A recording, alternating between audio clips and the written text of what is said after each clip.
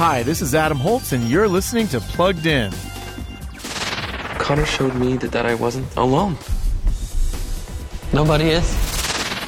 In the movie Dear Evan Hansen, now available on video, we meet a high school senior with crippling social anxiety. One way Evan copes with his fears is by writing himself encouraging letters. But then a troubled loner picks up one of those letters from a school printer.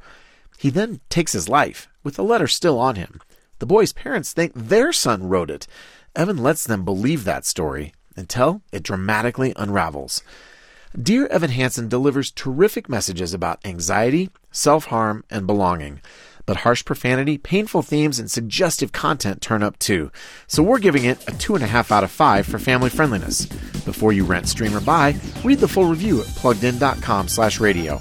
I'm Adam Holtz for Focus on the Family's Plugged In.